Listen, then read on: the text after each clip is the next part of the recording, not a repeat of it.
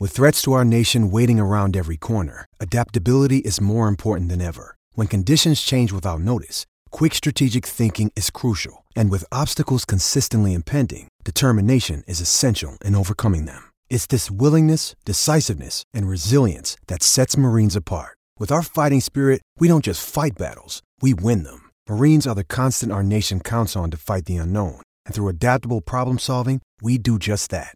Learn more at marines.com. Running the option on first down. Hagan has it. He has Rome. He's got one man to beat.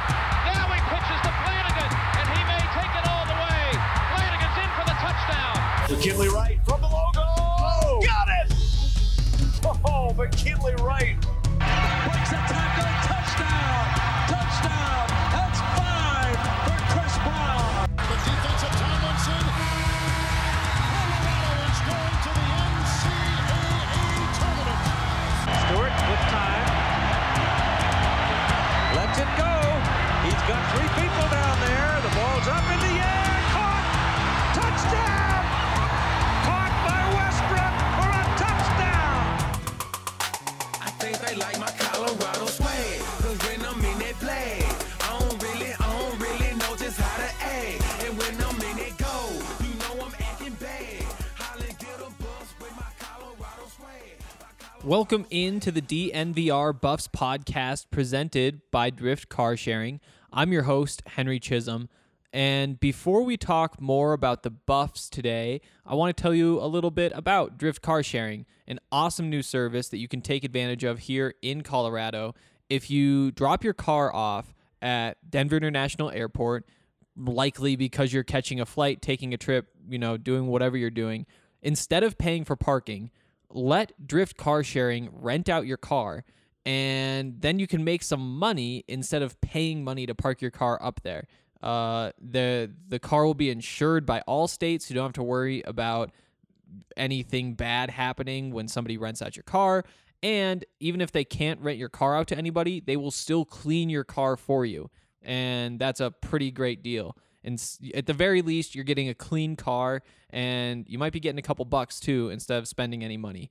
That's an awesome deal that I'm excited to check out. We'll see how it goes. Also, if you're trying to rent a car, if you're coming into Denver or really anywhere else, they're trying this in a bunch of different cities, so you'll have options if you're traveling. You can check this out. A couple cool features. One is that there's no under 25 fee, which means that if you are somebody like me who is under 25, then you don't have to pay like the $25 a day or $50 a day to rent a car that you usually do from rental agencies. It'll be cheaper, it'll be easier, and it's just a pretty great deal. If you want more info, you can go to drivedrift.com and get it all figured out. It seems like an awesome service, and I'm excited to check it out. Okay, time to talk some Buffs. Today is Monday, but it's actually kind of a Tuesday, at least in Buffs world, because the Buffs don't play on Saturday this week. They play in Eugene, Oregon, Friday night to take on the Oregon Ducks, and that bumps everything up a week. There's a lot of things that change when you lose a day of practice. Mel Tucker was saying today that usually on Sundays they go through and they just kind of talk about what went wrong and what went right during the previous week's game. That changes. They have to rush through all of that stuff, pick up all the key points, and then start implementing their game plan for Oregon on Sunday. That's a quick turnaround. It can be a little bit overwhelming. You don't really get a chance to breathe. We'll see how it goes. It's tough, but obviously Oregon's going through the same thing. They played Cal this weekend. They beat Cal this weekend in a game that was a lot closer than I know I expected, and I think a lot of other people expected too. It's a good sign. It's a good sign for sure. It means that the Buffs might have a bit better of a chance than you'd expect. I think right now the line on the game is Oregon favored by 20.5 or so. So, a win, not going to be easy. Really not going to be easy. One of the other ways that the short week could really hamper the Buffs this weekend is that it's one less day for guys to recover. Aaron Maddox is back out on the field practicing. Who knows when he's going to be ready to go, but he's a starting safety. Mikhail Onu was able to sneak back onto the field for the last couple snaps, but he didn't really look like himself. Maybe he's going to be able to return your other starting safety. Who else you have? So that's it for the back end. And then up front, Mustafa Johnson has the high ankle sprain. I think they said he could be out one more game. Or no, he could be back this week. He could be out a few more weeks. We really don't know. Kind of depends on how he progresses. Laviska Shenault, Katie Nixon, a lot of these guys, Mel said, are just going to be game time decisions. They really don't know yet whether they'll be good to go on Saturday. But when I say Saturday, I mean Friday, and that's the point of this whole thing, is that it's one less day for them to recover and get ready, because Mel did say that they aren't going to know they're ready unless they can see them play and show that they're ready, show that they know what they're doing in practice. So hopefully they'll be good to go. Hopefully they'll get a bunch of these guys back, because they're going to need them if they're going to beat Oregon. Short week is tough. Mel also said that he was a part of a pretty tough stretch when he was the interim coach of the Jaguars, something like Monday night game, Sunday game, Thursday game, or something like that. It was like a 3-week, short week thing that was going on there. So, that's the way the world works. Sometimes you have weeks like this. Maybe it adds just a little more variation to what happens Friday night. And, when you're not favored, when you're the underdog, the more unpredictability, the more of these awkward circumstances you can throw in, the more that is going to give you a better shot.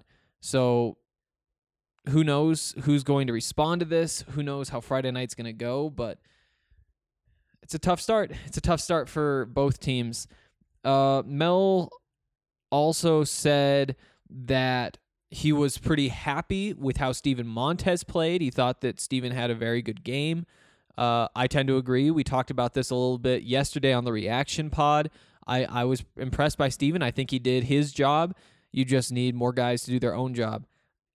He also said that the big problems still are the big plays. And I think that that's pretty obvious to everybody, that still is the problem defensively. Saw it again. Saw it again. And they're trying to cut those down. It's going to be even tougher. Sam Neuer was back there. He's your he was a quarterback up until a month and a half ago. And then you have Isaiah Lewis, who was listed behind Sam Neuer.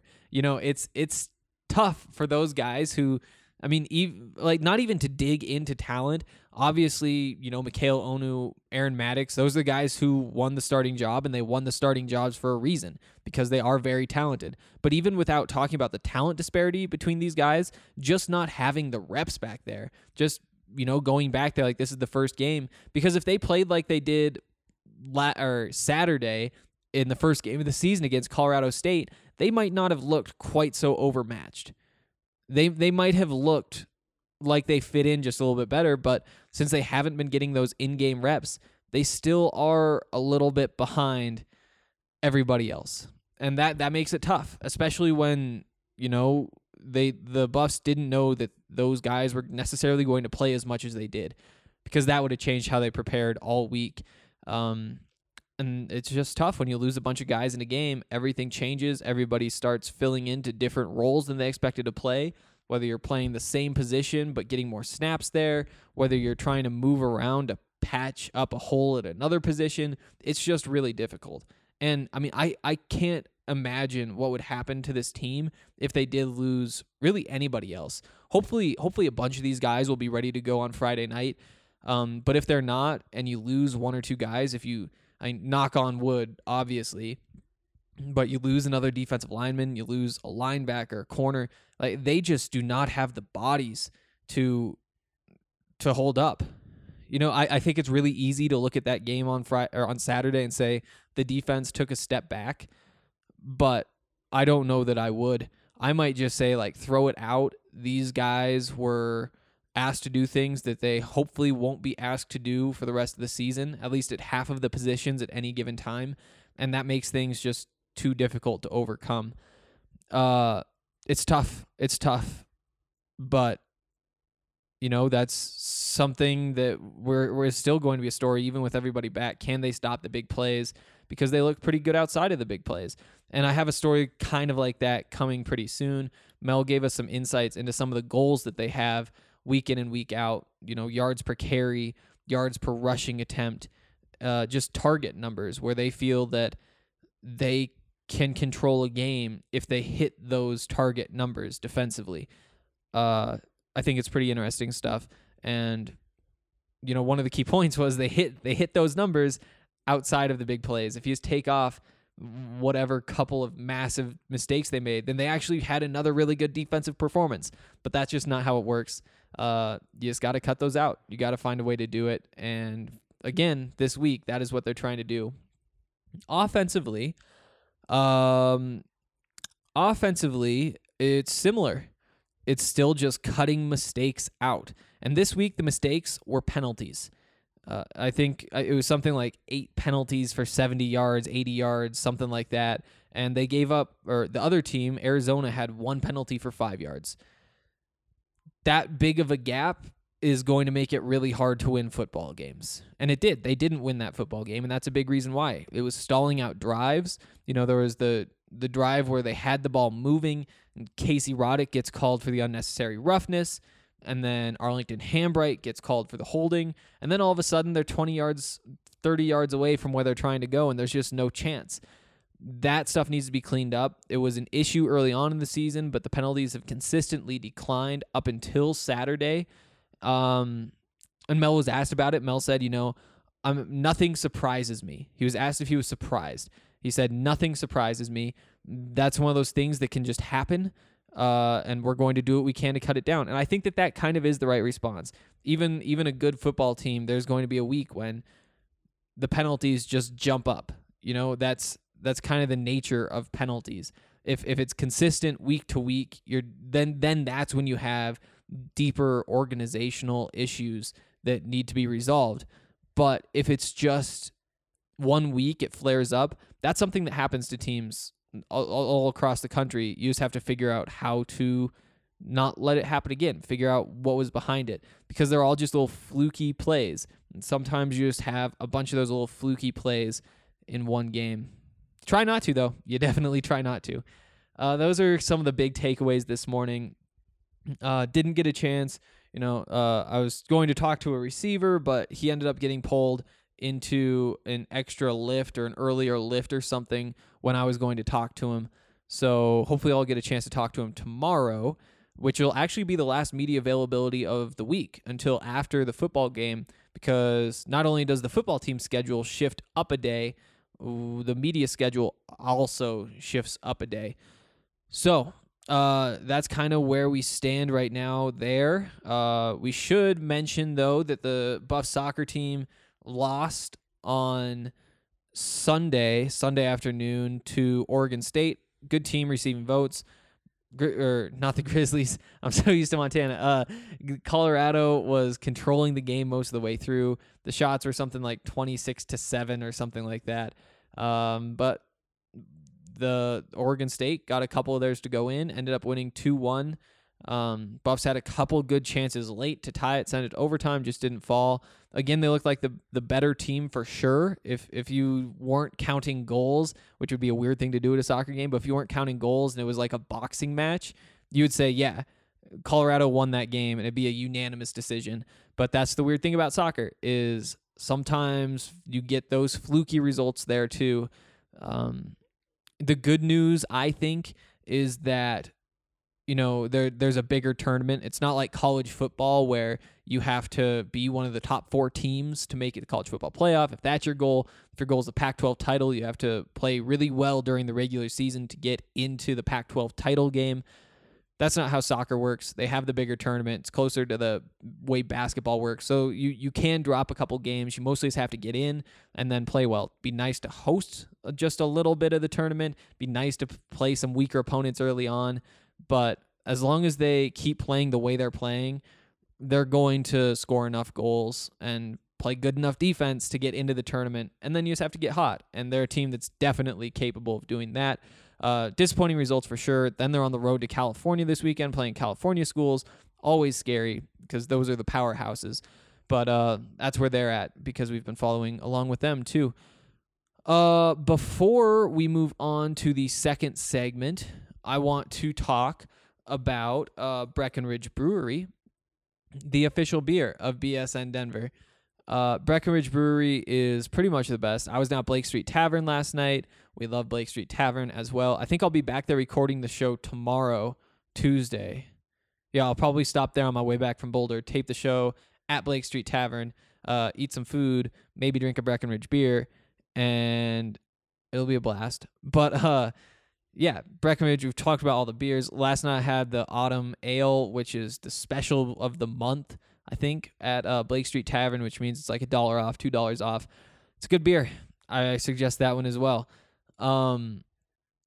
Yeah, you know how much I like those, and hopefully you guys are trying them too. If you haven't, then you should check out the beer locator on their website, because then you can pick whichever beer you want to try, and they will tell you where you can buy it. And I think they're in 36 states now, so even if you aren't in Colorado, and I know actually a lot of you aren't, then you still have a chance to check them out, and you will not be disappointed. Also want to tell you about Denver Rubber Company, because if you need custom die-cut gaskets or molded rubber, if you are trying to get like custom hoses, custom contract manufacturing, I'm not sure if that's a product. I am not good at this read because, you know, I drink a lot of beer. I don't buy a lot of rubber. But Denver Rubber Company is a local company, obviously, one of our favorite partners since 1972. They've provided some of the best quality of products.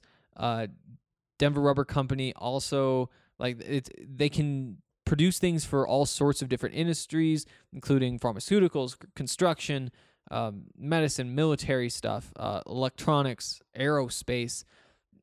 Pretty much anything that you could need a large amount of custom rubber for, they can get you covered. So if that sounds like you have a deadline, you need custom design, you need help picking out a material, then call Denver Rubber Company at 1-800-259-0010, or you can visit them at drcfirst.com and tell them that we sent you, because that's how they know that we're helping. Okay. Back into the podcast now, and I want to talk some recruiting notes. So, news over the weekend, tight end Brendan Passareo, he's a 3-star tight end out of California from Palo Alto. He visited Colorado over the weekend for the Arizona game, obviously, and the Buffs actually got his commitment. He probably isn't one of like the big names in this class, but he is a 6'5", 240-pound tight end who Darren Shiverini recruited. And so, I mean, kind of trust him at this point to know what he's talking about. And obviously very big, tough to bring down. Could be fun. He's this year's class, so he'll be on campus next fall. Probably red shirts. Still pretty exciting stuff. Also, our guy Brendan Rice, the receiver who we've talked a lot about, I believe he said he's going to announce his commitment sometime this week. All the trends are still shifting in Colorado's favor, which is really exciting. So, I mean, hopefully they're right. Hopefully Brendan Rice is going to be a Buff next season. Obviously, you look through the receivers they have now with Laviska Shenault, Katie Nixon, Tony Brown, and then behind them you have Dimitri Stanley, and you have Daniel Arias, and Jalen Jackson, and Maurice Bell, and these names just keep going. Vontae Shenault, Brandon Huffman-Dixon. You know, these are a bunch of guys who, even if, a couple of them are probably gone after this year, there's a bunch of talent behind them, and there's still more talent coming in with Brendan Rice, with Keith Miller III. It's what you want to see, I guess, that they're going to keep that a strength going forward, because, receivers can win you a lot of games in college football. Okay. Before we get into questions, and we have a couple today, I want to talk about what else happened around the Pac-12 this weekend, because obviously it's really important that we stay up to date with that kind of stuff on this podcast. Here's the general takeaway. The Pac-12 is incredibly unpredictable. You know, maybe Oregon is the one team that you look at and say, well, you know, there's almost like, I think I've been saying it's like a 3-tier conference, but at this point, it seems like only UCLA and Oregon State are in that bottom tier, and only Oregon is really in that top tier. And everybody else is just kind of in the middle. Anybody can beat anybody, and I mean, that's pretty much what we saw this weekend. Let's start with Oregon, because that's who the Buffs play this week, and because that is kind of the team that we've all thought has been the number one. But they didn't really look like it against Cal. They still won. They won 17-7, but it wasn't the kind of resounding victory that you would expect them to have. You know, Cal's a good team. They've been ranked at various points in the season. So, you know, they're solid. They're solid, but they aren't quite to the level that Oregon is supposed to be. At halftime, Cal was up 7-0. Oregon's offense really couldn't get anything going. It wasn't until the second half that they even got on the board, but 10 points in the third, 7 points in the fourth, and won 17-7. It's supposed to be a very explosive offense. If that's the Oregon that the Buffs play this Friday, and the Buffs are what they were even in the first half of this week's game, or I don't know, maybe just in that Arizona State game, then it will be competitive. It just kind of depends on which Oregon shows up, which Colorado shows up, and that's kind of the story of the Pac-12. So Oregon beats Cal. Oregon State beats UCLA. These two teams, they're supposed to be at the bottom. Oregon State gets its, second in-conference victory of the last 3 years. They beat, or maybe over FBS opponents even. I don't know, something like that. A third against an FBS opponent. Beat UCLA 48-31. Who knows what you read into that? We've seen the highs of UCLA. We've seen the lows. They're probably pretty bad. Oregon State also down there. Shouldn't be a threat. And then the final Pac-12 game that was played this weekend was Stanford and Washington. You know, Washington was supposed to be up there with Oregon, but they fell to Stanford 23-13, and now all of a sudden, Washington is 1-2 in the conference. So, I mean, this is the Pac-12 cannibalizing itself all over again. Here's the good news, though. The good news is that Colorado still has a path to win the Pac-12 South. Like, just because they did lose that game, by no means does that mean that it's over. It means that they're going to have to beat good football teams, but that's what you have to do to win a football conference, is beat good football teams.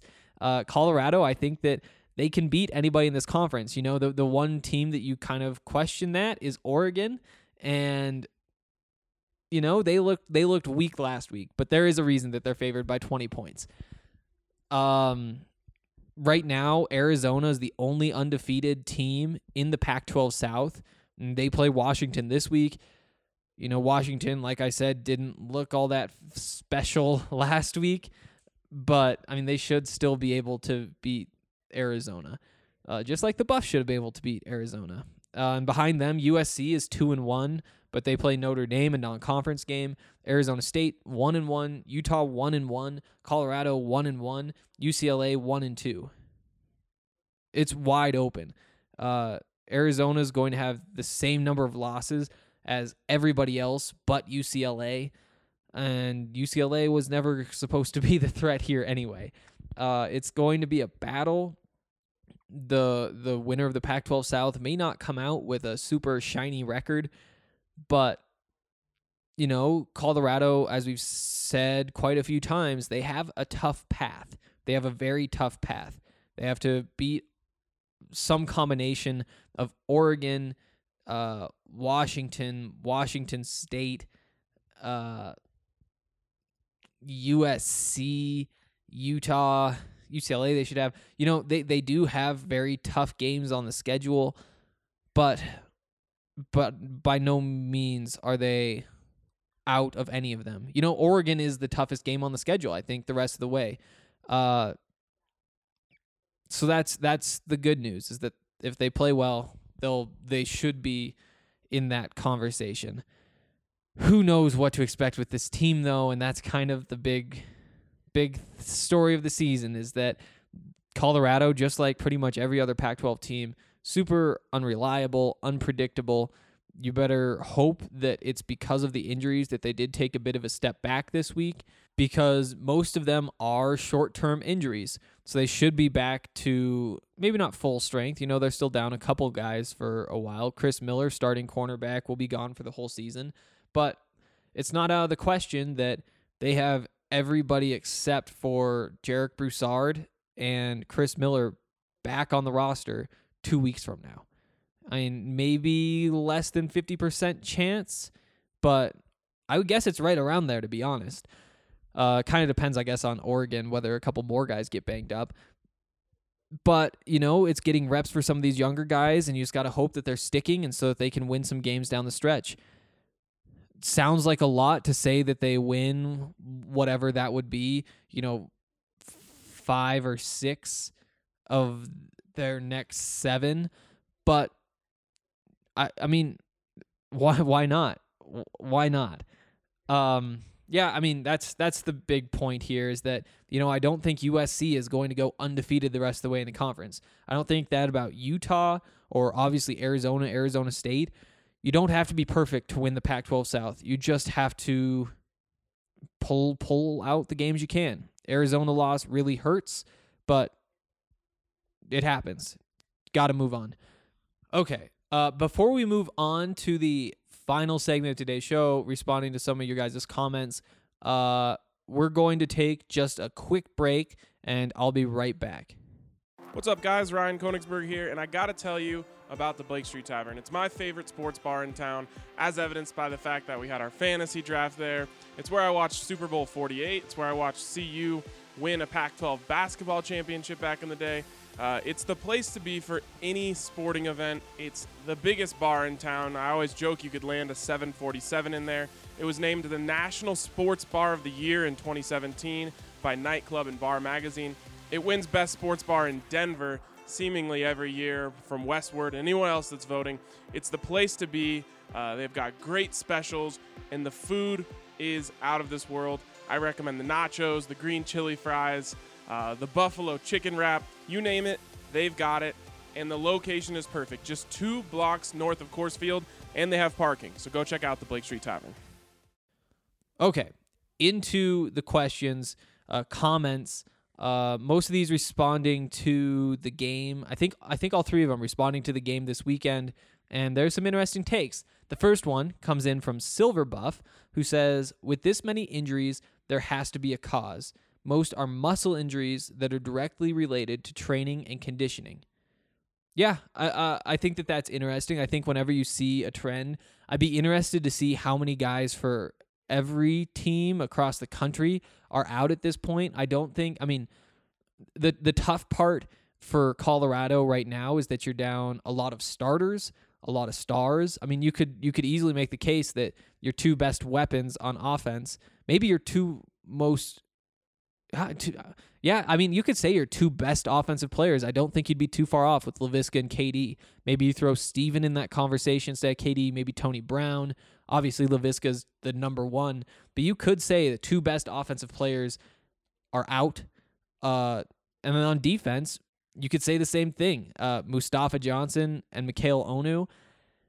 I don't know that it's the number of injuries. I think that there might be a couple more than you would expect at this point, but I think they're just more noticeable because they are, most of them at least, 2 key players. It's not, wow, I'm about to call somebody not a key player, but it's not Akil Jones or somebody rotating in on the defensive line or Darian Rakestraw or Dimitri Stanley, guys who are important to the team for sure and have served their role and have helped out and have often had to step up because other guys are hurt. Like, they're still valuable pieces of the team, but if they're missing, they're a little bit easier to replace than a guy like Laviska Shenault or Mikhail Onu. So that's my take there.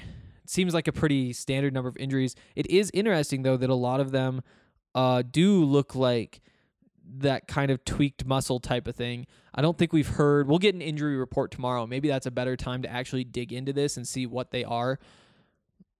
Maybe there's something up with the training. Maybe they're not stretching correctly. I don't know. I don't know how any of that works. Odds are it's just a coincidence, but I don't know. You never know. Conspiracy theories are fun. We do know it's like the core strain for Laviska. We know that we have a couple ankle sprains. I don't know anything about Mikhail Onu. It did look more like that kind of, it wasn't like he got hit hard, just kind of pulled up a little bit on that touchdown. Okay, he continues and says, this is where it starts. Okay, anyone blaming Montez for the loss needs to go back to Football 101. In points allowed, the Buffs are the 27th worst at 31.6 points per game. Meanwhile, the offense is 35th best at 34.6 points per game. I think that those are important stats. I agree that, this offense is doing more than enough to beat any football team, at least in the Pac-12 South. And, there's always room for more, but it's tough to say there are too many problems right now with the offense. I guess you could definitely point to the penalties this week. You could point to the inability to score in the red zone this week, or the inability to score touchdowns instead of field goals in the red zone. But, I feel like those are both just things that sometimes happen in football. We could go back and look at the numbers, but I don't think that this has really been a trend that they've been stalled out there. I think they've actually done a pretty decent job of scoring touchdowns. Just wasn't happening. For whatever reason. I really am not worried about this offense at all. I think, they get potentially their two best players back this week. And, I'm not worried about them scoring on Oregon. I'm just worried about whether the defense can get any stops, any turnovers. Because that's how they will keep themselves in this game. The offense is going to go out there and they're going to put up enough points, I think, to win. But I can't say that Oregon doesn't just put up incredible numbers, massive numbers on this defense. You'd hope that guys are back so that it works out. Sunny Rain responds and says, and I guess I'll be attending Football 101 for the 1,000th time this year because, yes, I do blame Montez. Not for the loss because that was on everyone, but for not seizing the moment and taking victory at the end. Stevens' unwillingness to run ensured that the final first down couldn't be gained. He ran out of the pocket on third down, and instead of running with the conviction needed to gain 7 yards, he ran scared, stumbled, and ran out of bounds like the clock was running out. If Montez picks up 3 or 4 of the 7 yards, we're talking about a far easier conversion attempt on fourth. It is what it is. Yeah, and I think that if you have a complaint about Montez, it is exactly that. I think that there have been a lot of opportunities for him to run more, run harder. I think that they're more noticeable. It's more noticeable when Steven Montez doesn't put his head down and pick up a first down because that's what Sefo Liufau did. That's what he did best.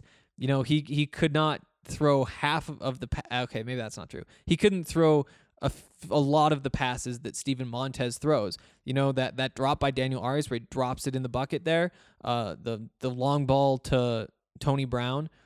Sefo probably doesn't make those throws, but Sefo does pick up that first down because that's the type of player he is. He's almost Tim Tebow-ish. The runner, physical, maybe not the best athlete, but just had the heart to do it. I don't know. But yeah, in those situations, You want to see Steven pick those up. I'm not really sure why he's holding back a little bit there. He does look scared. Again, I can't even imagine how scared I would be in that situation. And I think that there's a good case to be made that he really should be protecting himself because, I mean, behind him, the Buffs don't have many options. If something were to happen to Steven Montez, I think that could tank the season a lot sooner than anything else that could happen. So, yeah, that's kind of my take there. But obviously those late game situations, he's got to do what it takes to get that figured out.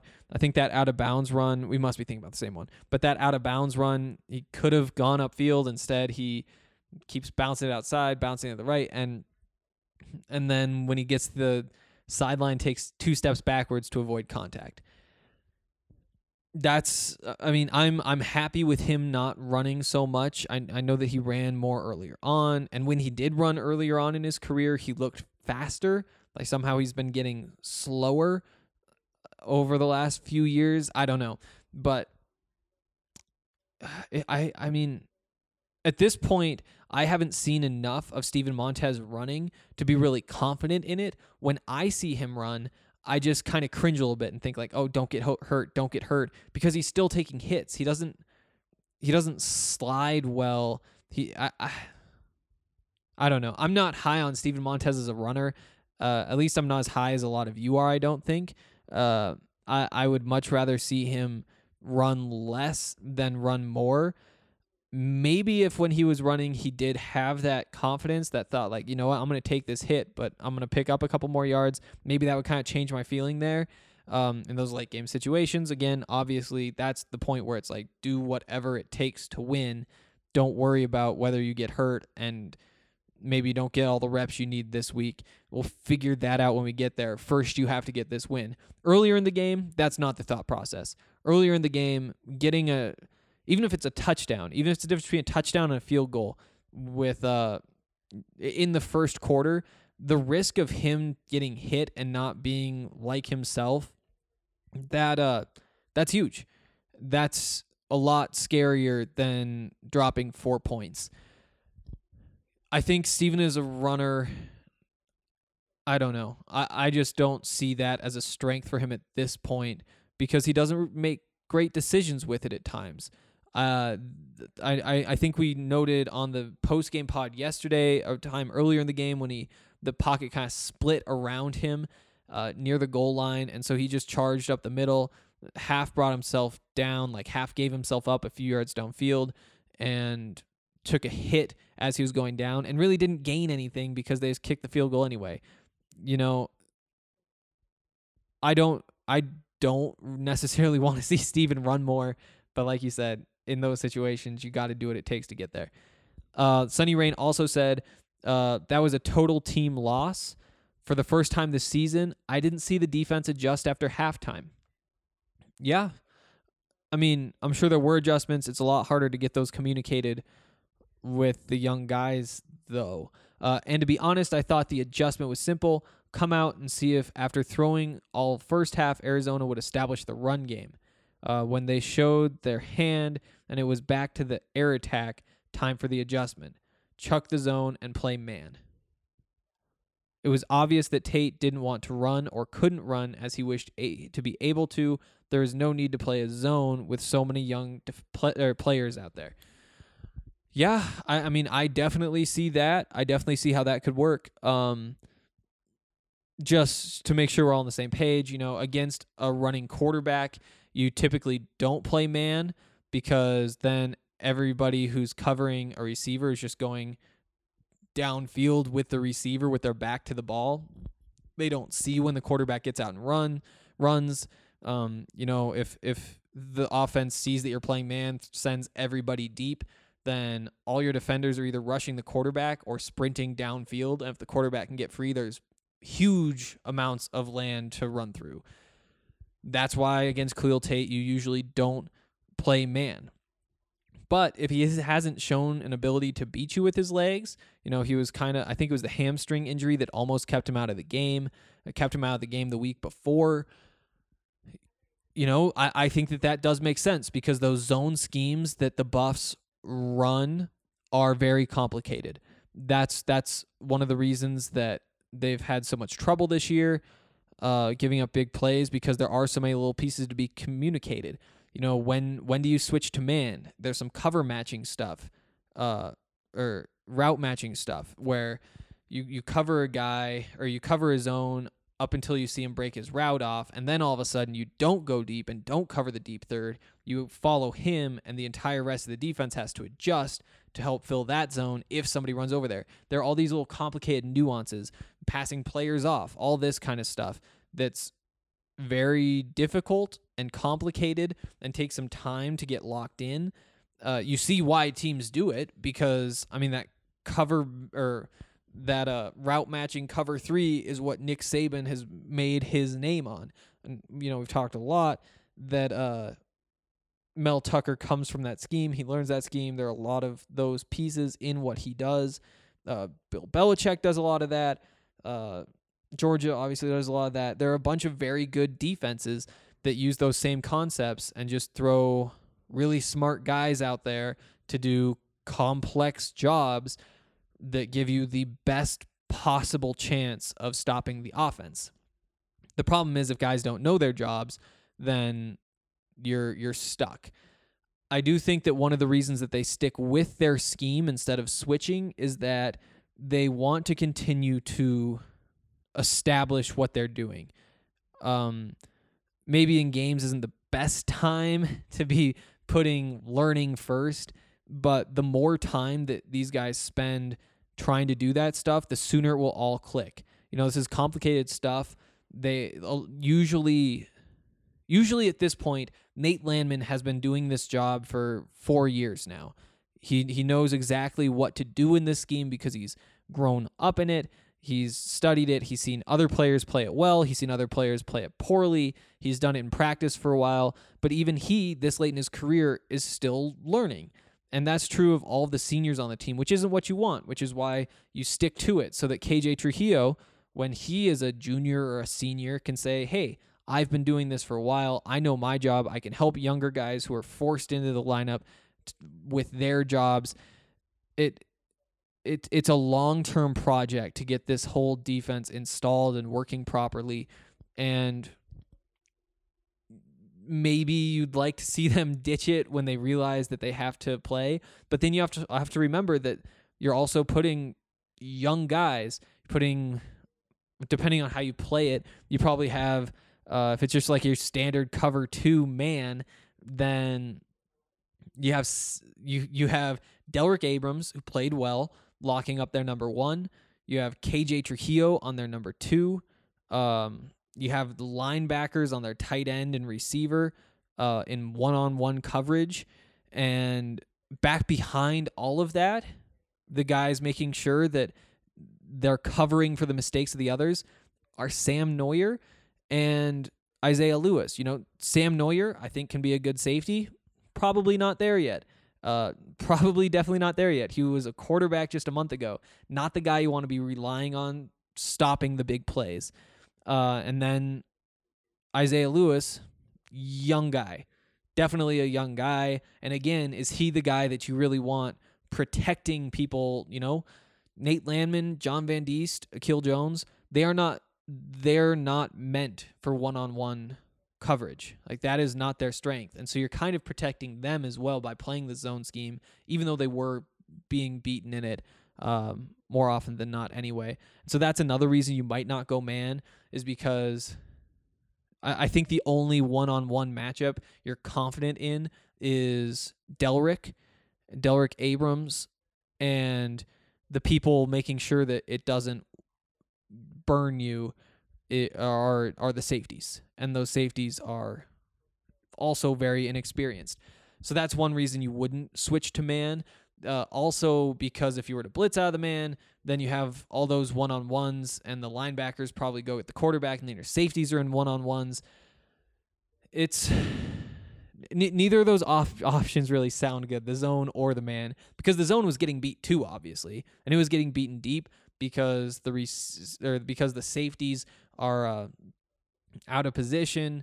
whatever, those deep balls are on the safeties.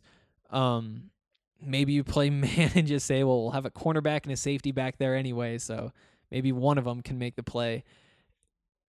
They're kind of just in a no-win situation with that secondary, their coverage unit right now. Yeah. I mean, I still would have liked to see a little more of it for sure, just because it would be a different look. It would change things up.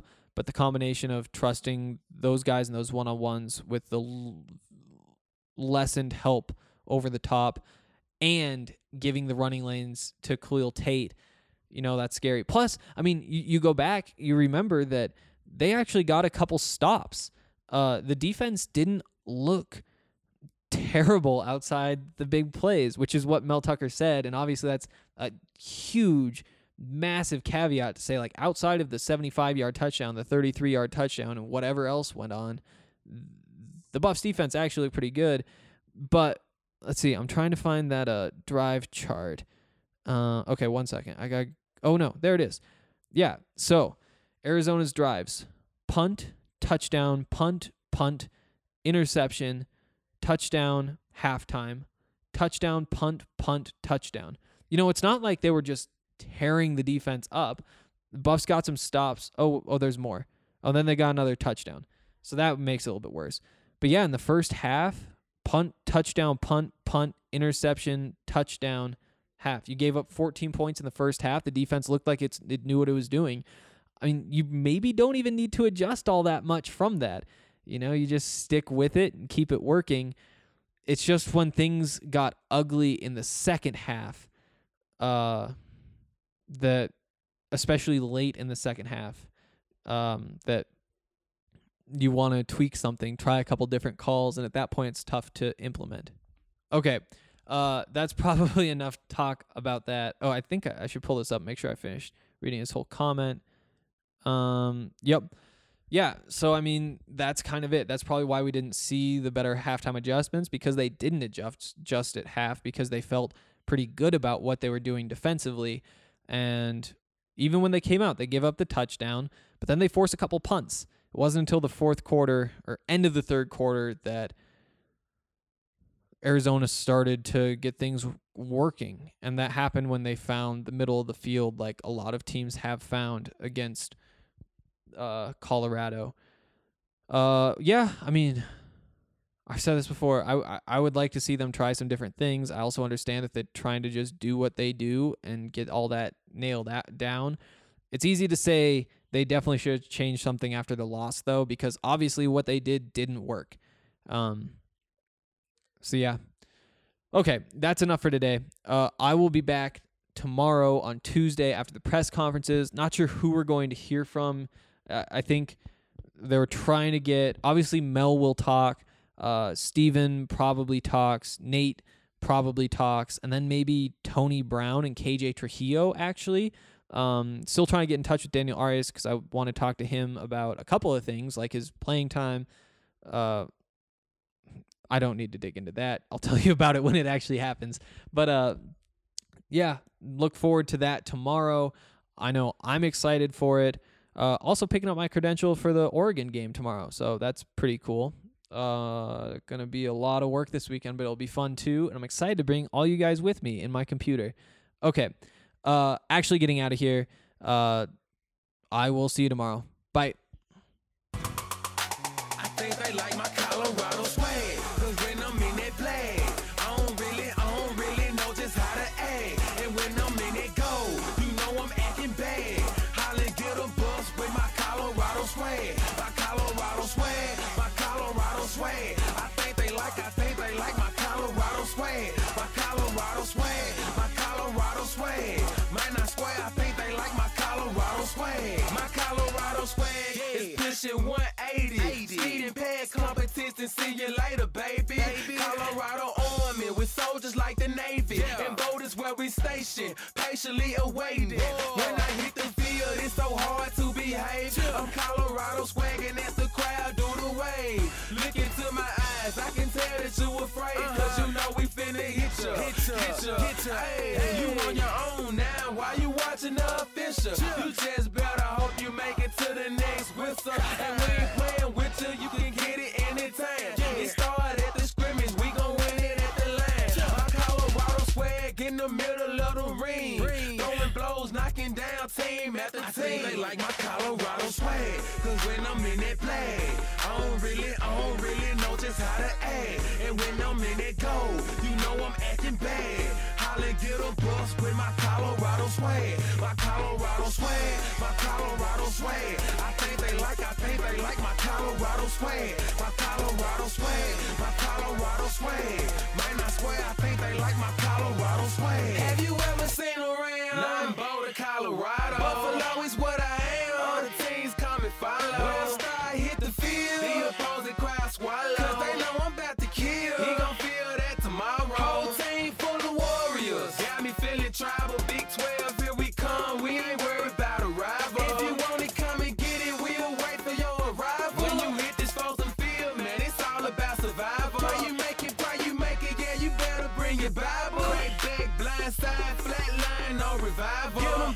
Get them busts, mess them up, we say we got them. If we don't, then we'll get them. When we see them, then we have them. Like my Colorado swag, cause when I'm in that play, I don't really know just how to act. And when I'm in that goal, you know I'm acting bad. Holla, get a bus with my Colorado swag. My Colorado swag, my Colorado swag. I think they like my Colorado swag. My Colorado swag, my Colorado swag. Man, I swear, I think they like my Colorado swag. I think they like my Colorado swag. Cause when I'm in that play, I don't really know just how to act. And when I'm in that goal, you know I'm acting bad. Holla, get a bus with my Colorado swag. My Colorado swag, my Colorado swag. I think they like my Colorado swag. My Colorado swag, my Colorado swag. Man, I swear, I think they like my Colorado swag.